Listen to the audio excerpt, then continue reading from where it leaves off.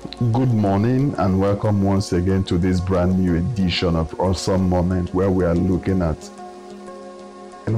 my book. We are making a review of Blessed Indeed, Unraveling God's Prosperity Plan for Your Life. And remember, like someone said, I was in a particular meeting, he was saying that what God was showing him is that God is going to do for Nigeria is a commanded abundance.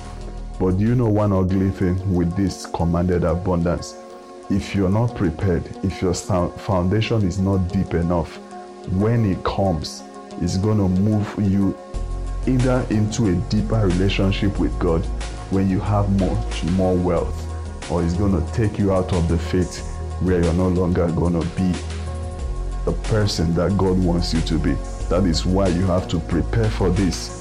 Very, very important. So as we go into the word this morning, I hope you would sit back and enjoy. We are going to be wrapping up this week on this book review, talking about activating God's blessings. How do you activate it? That's what we're going to be looking at today, which is the 5th day as we close up on this review. Let us pray. Father, I declare for someone at the sound of my voice, let your word come with wisdom.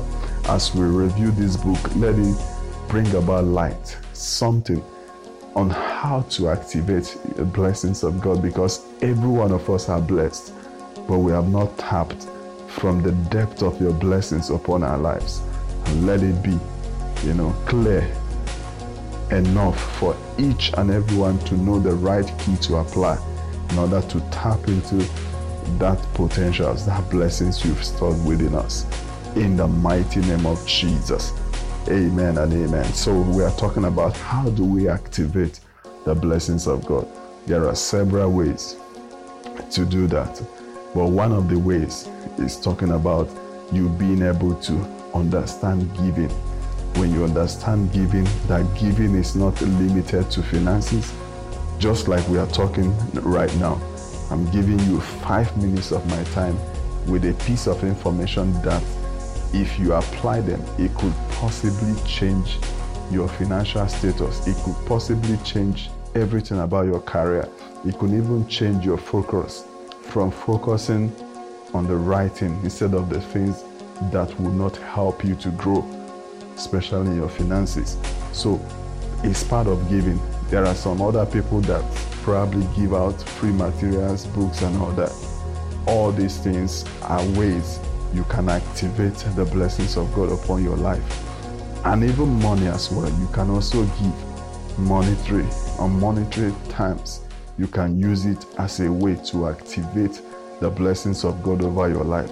But I want us to dwell on this particular aspect of problem solving, because when you look at the people in the Bible, like David, he was a problem solver and he understood how to activate the blessings of God.